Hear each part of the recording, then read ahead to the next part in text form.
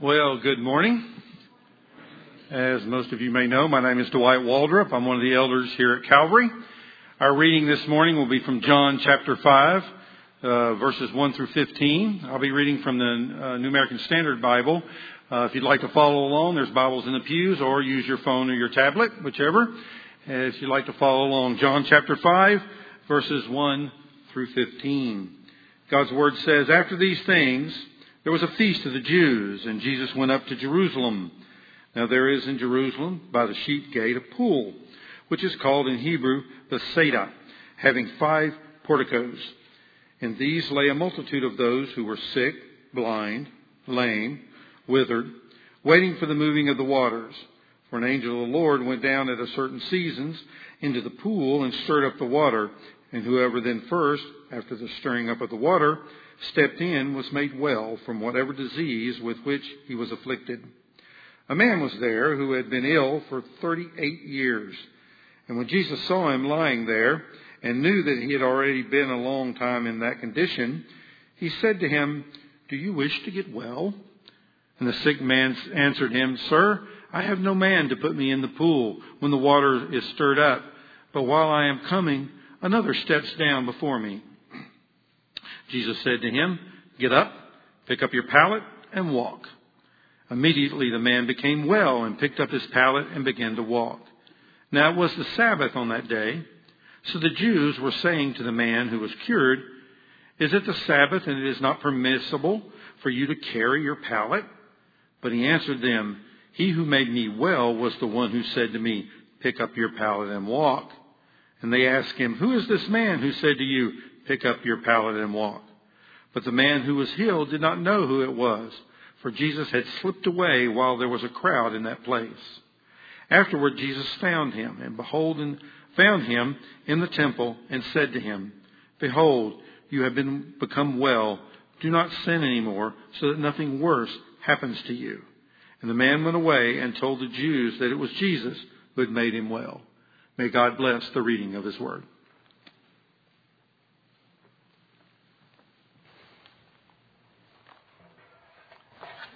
Good morning. It's great to see you.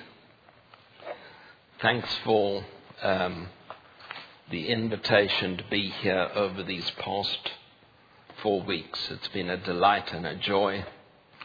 When I'm not a cook, but I know how to cook a steak that my sons enjoy. And I go to a lot of preparation to find it and just fix it the right way and then to cook it, And that's a lot of hard work. There's one thing I wait for, and that is when my sons will bite into that and say, "Dad, this is the best you've ever done." I mean, it's just delightful to prepare. It's also delightful to get appreciation. So thank you for being so appreciative of the Word of the living God. One thing that's lovely about sharing in the Word of God is that I get to speak it. The Bible says that, so through Him, the Amen is spoken by us to the glory of God. Speaking in agreement with God's Word is powerful. And my prayer is that your practice would become beneficial. So when I wake up in the morning, I wake up in the rational. And I'm thinking about stuff. And then as soon as I think about stuff, I think, how am I going to solve that? And I typically just start jumping into fix-it mode. And sometimes I just forget that God made a promise. He says, "I'm with you and I'm never leaving." But I forget that. And I just rush out, start doing my busy stuff, paint myself into a corner, get fretful, anxious, bite somebody's head off in the process. Oh, somebody's done that here.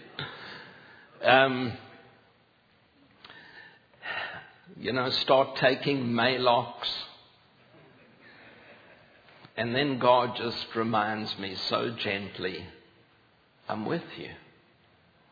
And so I then stop and I turn and I say, Lord, would you help me? And it's just amazing. He's so full of grace, isn't he? How gracious is our God that he just keeps on. And from his fullness, we just keep on receiving grace upon grace upon grace upon grace. And so I got tired of living that way. And I thought, is there some preemptive strike that I can make against my flesh?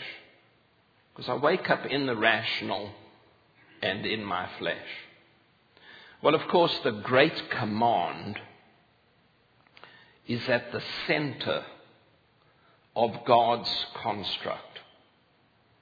To be loved by God and to love others as I love myself is a relational construct that results in me living in the contingent particularities of life. And we all face them, lots of them. They come in the form of people and problems, issues. Some of them are personal to us, others of them are circumstantial. And so what can I do to make a preemptive strike? Well, I have to be intentional, because relationship is all about intentionality. And intentionality demands the exercise of free will. I'm ridiculously in charge of that. And so I can exercise my free will. When I wake up, first thing I do is get a good cup of coffee. You know that nothing spiritual happens before coffee, don't you? You can be certain of that. Get my cup of coffee, and then I have to be intentional to push back on all of my angstiness. All of the, I've got to do this, I've got to do that, and push back on that. And start to fellowship with God. That's a wonderful thing. It's called the koinonia of the Spirit. Have you heard about that? It's delightful.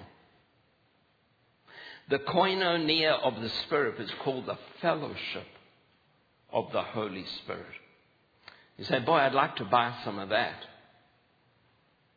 Well, actually, it's an invitation given and an invitation received. So to quieten my heart and say, God, thank you that you desire fellowship with me. You know, isn't it amazing the God we serve? He fellowships with me as an individual and you. Isn't that amazing? How great is God that he loves and cares for us that much, that he wants individual fellowship. It's called pros ton theon. And this is what we find in the very first sentence in John's Gospel. The synoptics help us with the birth and the resurrection period of the life of Christ. But John is so special to us because it gives us a much bigger picture. In the beginning was being the Logos. And the Logos was pros ton theon, face-to-face fellowship in the triunity of God. Of course, what happened at Calvary was that Christ, as he offers himself on our behalf as a sacrifice of atonement, literally hilasterion, as he is that sacrificial lamb, Jesus takes upon himself our sin. And he cries, my God, why have you forsaken me? Because it's there that the proston theon, the face-to-face fellowship of God, is broken. For what reason? So that we who don't have it can get it. The ultimate privilege is to fellowship with God. Of course, one day we shall see him face to face. We'll be like him. If we were to see the divine glory of Almighty God unfettered today, we would fall down like dead people. You can read about it in the Revelation. But God nevertheless has fellowship for us. And the koinonia of the Spirit is the pathway to joy. Do you know that Jesus is praying that our joy would be full? There's no biblical antonym for joy. You say, well, sometimes I get sad. Yeah, and the antonym is happy. Happy, sad. We're not exempt from that. But God says we have measures of joy. It is a product of being made right with God. How? Through the wonderful sacrifice of the Lord Jesus Christ. And so the challenge of these few weeks has been, do we just hear good messages and then kind of go out and go through the rededication blues all over again next Sunday? Or is there a way that we continue to grow, not just in knowing God, but in the grace of God, so that the joy becomes full? The measures of joy start to fill up. Is that possible? You know, for many believers, unfortunately, it's just like, hope I kind of survive it here because it'll be really good out there. I want you to know, it's going to be really good out there. You know why? Because when we see him, we'll be like him. But this side of heaven, there is a process called sanctification. It is the process of being transformed into the likeness of Christ. It is the process whereby God is making us in our body, soul, and spirit more and more like the Lord Jesus. I just want to ask you, if God conformed you and transformed you in a greater measure this week to the likeness of Christ, would that be good? Would you want that? The problem is we don't know what we don't know. And so this journey with Christ never needs to be dull and boring. Never. Because we can always be growing if our hearts are opened to him. So we have looked these few weeks together at the fact that we all have life.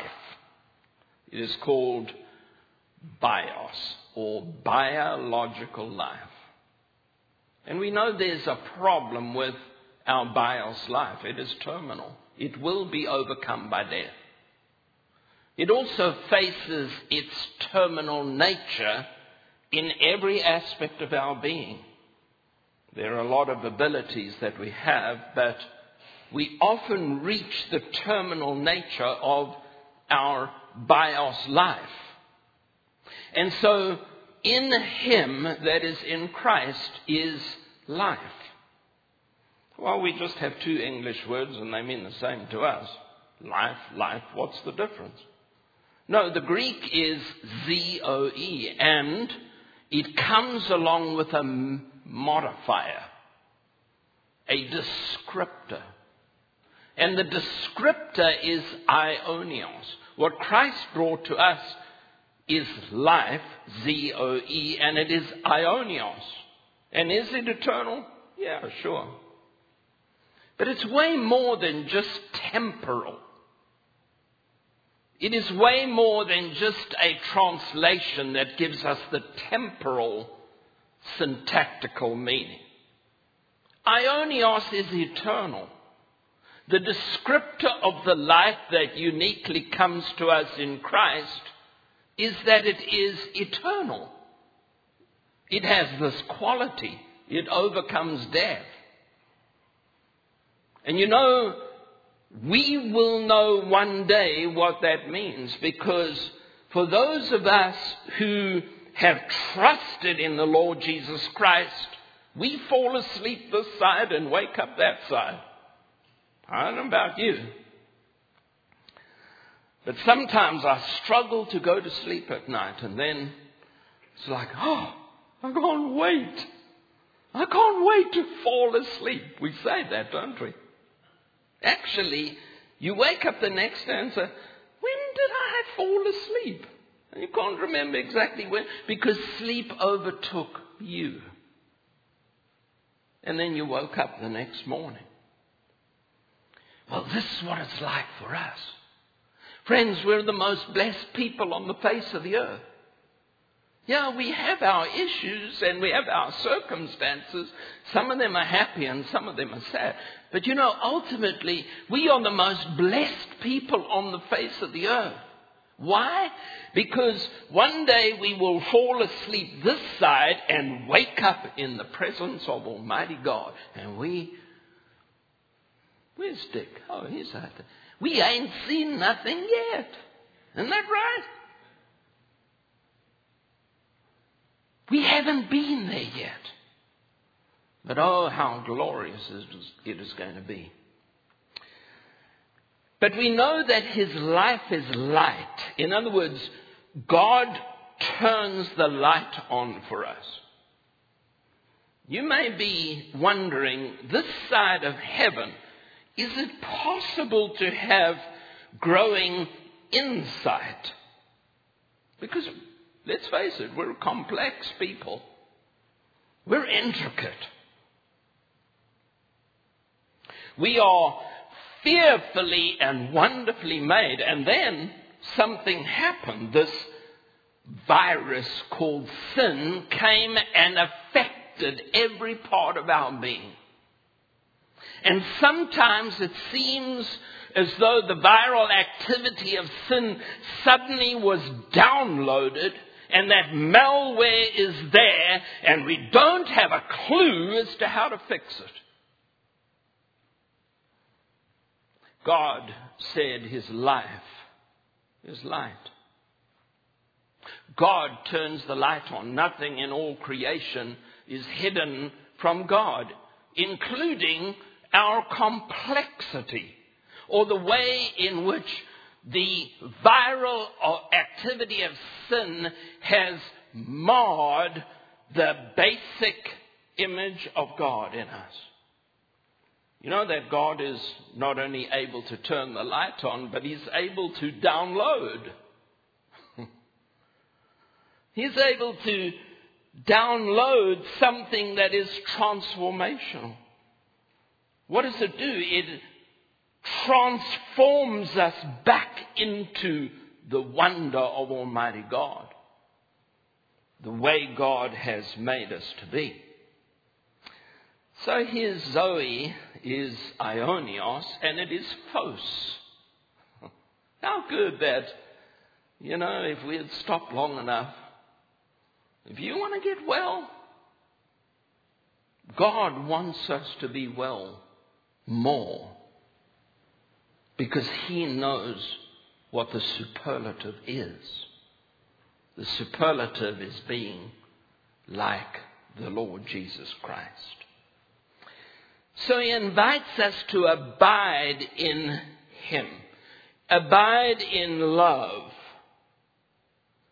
That means that he is the vine and we are the branches, and God has ordained us to produce much fruit. But he says, abide. The Greek word meno here means to remain. And the problem is that sometimes we're enjoying and then we kind of don't anymore. And you say, well, God left. No, he didn't. God did not leave us. In fact, that would violate God being truth. He didn't leave you. You say, well then, how does the Bible address this relationally? Well, sometimes inadvertently, we just kind of ignore people and we quench their help. They may be offering, but we have not exercised our own will to welcome, and therefore we end up quenching the help of the helper. My prayer's been, God,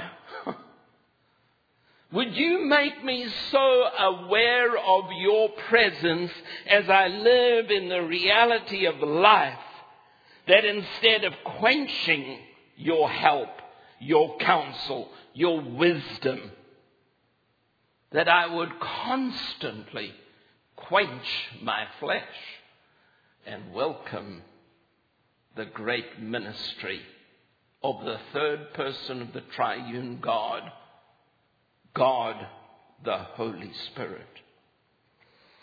So we've looked at abiding, and we've seen that first miracle, the miracle where Jesus goes to a wedding and they fill up the stone jars to the brim and then they draw from it and they take it to the master of ceremonies and he tastes it and he said, I am confused. Most people who hold a wedding bring out the really good wine first. And then when the guests have had too much to drink, they bring out the cheap stuff. But you have left the best until now. This gives us insight into the words that we find in the Johannine prologue, where John testifies and says, the man who came after me has surpassed me because he was before me. Talking about Jesus. And we know that the old covenant is obsolete. How do we know? God says so. And God has replaced, indeed fulfilled all of the righteous requirements of the old covenant in the new covenant. And in the new covenant, God gives us three things. One, a new heart to love him. Number two, the measure without, the Spirit without measure. Number three, the fire of the Holy Spirit to burn out all of the propensity that we have to performance-based acceptance under the old covenant. And so when we get to John chapter 5, we have such a delightful story. Because John chapter 5 says that Jesus went to Jerusalem and it was time of the feast. And in Jerusalem near the sheep gate, there is the pool of Bethesda.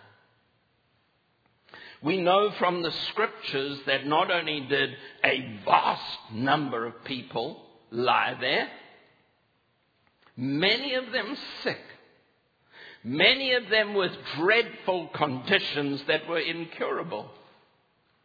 And they waited for the waters to be stirred, believing that as they first got in, they would be cured. And Jesus learned about the condition of a man. And the scripture very succinctly said this man had been an invalid for 38 years. And when Jesus saw him lying there and learned of his condition, he asked him the most ridiculous question in all of the Bible. Sir, do you want to get well? This question seems ridiculous for this man. Do you want to get well? I suppose you and I, we would think of some answers maybe that might be a little bit irreligious, like, well, duh. Can't you see that I'm emaciated? I've been here for 38 years. We could see that easily, and in that light it seems like a ridiculous question. But we realize that while this is a wonderful story, through the Holy Spirit, God speaks to us and He says, do you want to be well? Now we have three major characters that we've been introduced to. Nicodemus, a Pharisee, a leader, ruler of the synagogue, wealthy, connected. We then move to chapter 4 where we met a Samaritan woman. And then we meet this man, a man who has been an invalid for 38 years. And so sometimes when Jesus asks us that question, it's more obvious. Well, Lord, we've often prayed, Lord, I see this diagnosis, would you heal me? Boy, that's great. I believe we should pray and ask God for healing, for physical healing. This man obviously knows that he is helpless and has no helper.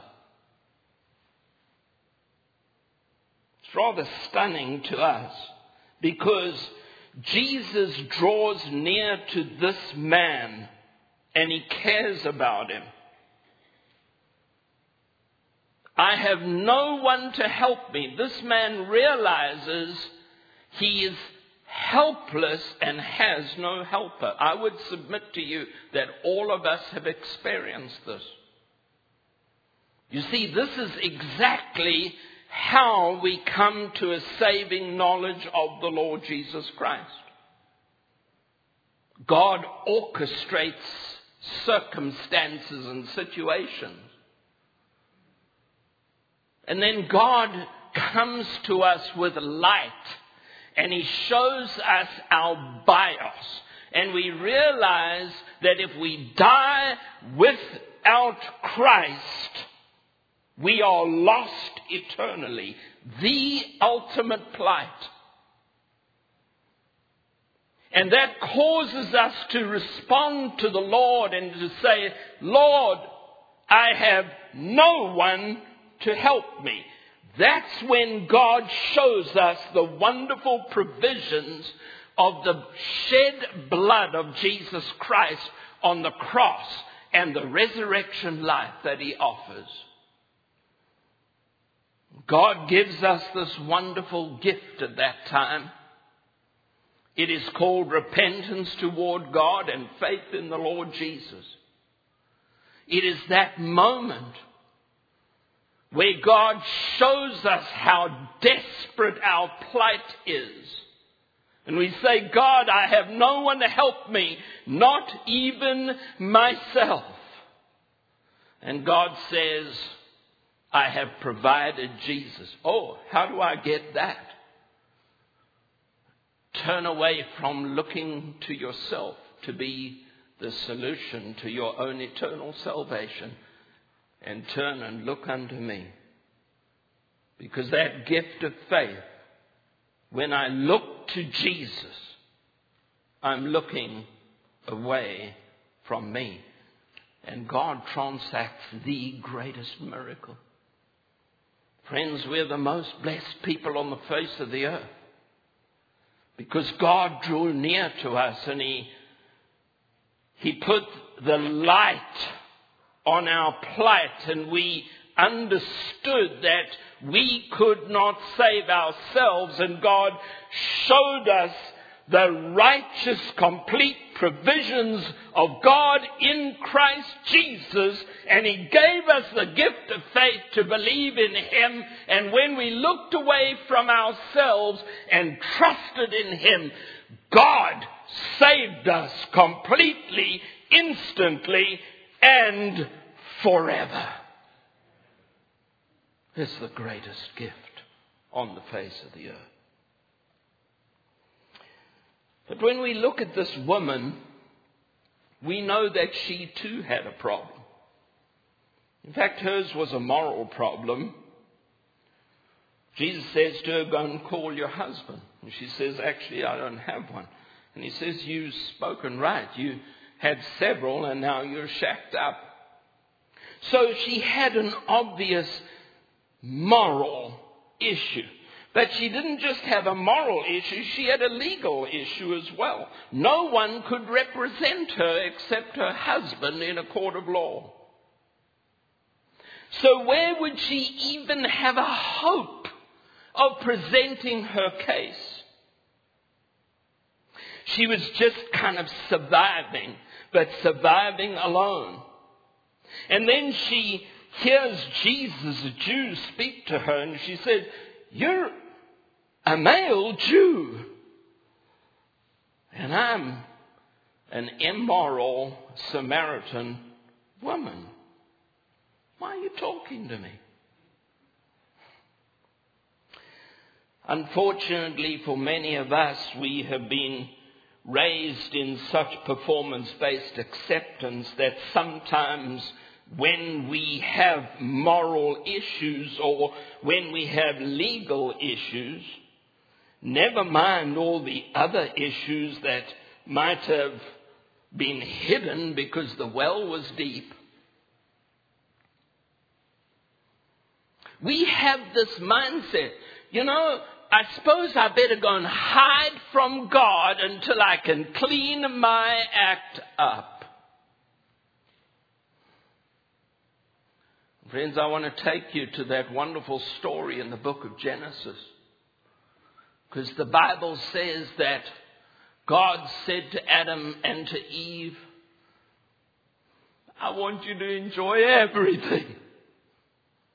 I'm gracious and opulent. Enjoy it all, but don't eat there.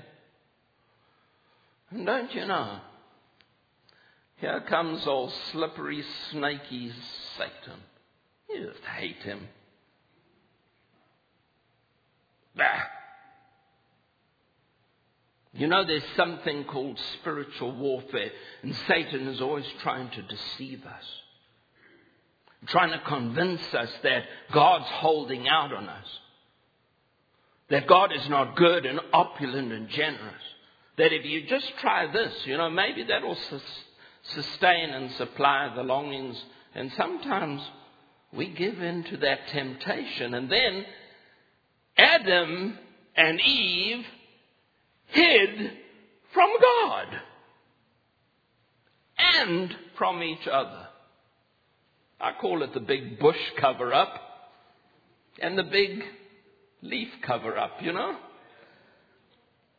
It's what happens when we fall short of the glory of God. We run and hide. And then, when I clean up my act, I will go back to God.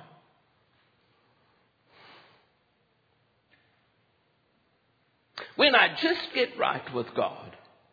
I can't wait until I can go and get right with God. And, when I basically clean up my act, then I will go to Him. And, He's probably going to be hard to find, but I hope I get there. In Genesis chapter 3, God goes to Adam. Adam. He's hiding behind the bush. Where are you? Now, friends, this Almighty God who doesn't forget anything. This Almighty God who sees everything. God is not going to Adam to try and discover where Adam is hiding. God is going to Adam to help Adam know what has happened to Adam.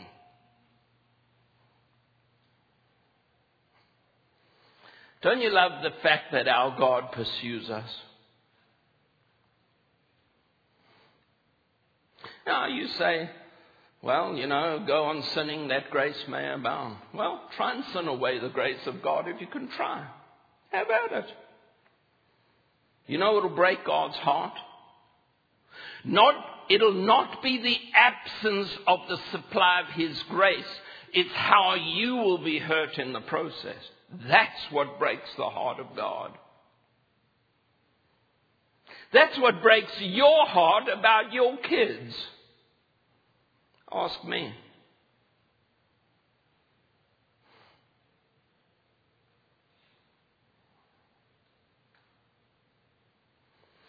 And friends, God is right there today saying, do you want to be well? Yeah, with all of your much try-harder Christianity, do you want to be well? You see, His life is aionios. God is able to change the appetites of our flesh. You say, sounds like a lot of nonsense to me. I'm just offering, friend, as a fellow pilgrim. Because God is in the transformation business, not in the conformist business. He doesn't invite us to be saved by the transforming power of Christ and then live a life of conformity. Those are two gospels. Well, what of Nicodemus? I got no problem, said Nicodemus, yet there's a stirring in my heart. There's a stirring. I've got everything, but there's an absence. I believe it is well recorded for us here in John's Gospel, chapter 5. You diligently study the Scriptures because you think that by them you possess eternal life. These are the Scriptures that testify about me, yet you refuse to come to me to have life. Nicodemus. He had everything. He was Israel's teacher. He knew the Scriptures backwards. But there's a stirring in his heart, you see. There's got to be something more. Where's the life? Where's the life? I was 7 years at seminary, folks. I can tell you that some of the most intellectual, wonderful religious professors were mine. And some of them became the driest spiritually I've ever met. Don't let that happen to you. You don't have to. You can know the Scriptures backwards. Miss the life. Miss the life. And Nicodemus knew it. And he goes seeking for Jesus in darkness. The Scripture pictures him walking in darkness, going to Jesus, who is the light.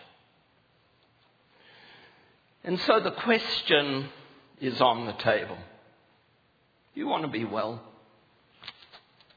I tell you, Lord, you made me. You made every part of me. I want to be well. Well, you can turn around to me and say, well, what area? I say, whew, man, I don't know what I don't know. But I've tasted of Him. He's good. He's good. And He loves His kids. He loves you. And He's right there. Lord, I want to be well.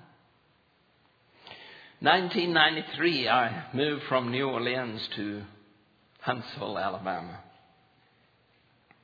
And I'd lived in the States since I was 30. So 8 years. Lived on the campus of the seminary where they did all the mowing. Never touched a mower. Then we purchased a home. Gracious home right here, just down the road from us. And God's people were so gracious, they brought all kinds of stuff for us. One of them was a Murray lawnmower. Isn't that a great gift? It's like the kind of, you give a whistle to your friends' children. You know what I mean? It's a great gift. But anyway, it's the middle of summer, and I'm really excited about getting to mow my own lawn for the first time. So the backyard is kind of flat and small, and I get out there and I mow. And you know what the Alabama summers are like? You do? Well, I'm in the front lawn now, and that's got a little bit of gradient.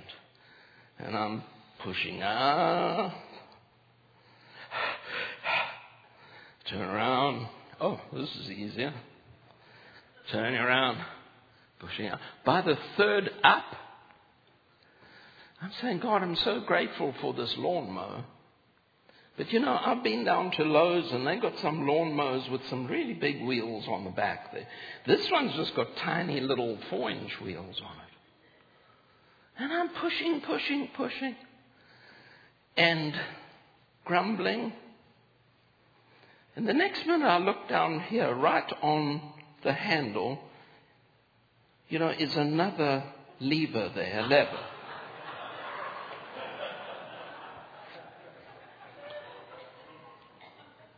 And I'm pushing, and I said, I wonder what that thing's for. And I went, and it took off. Friends, I was pushing something that was designed to be self-propelled. I'm still embarrassed to tell you that.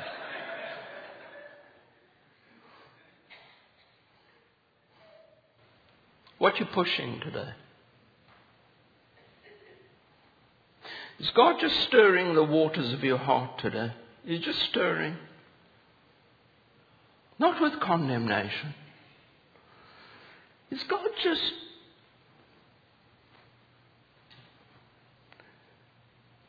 just messing with you a bit?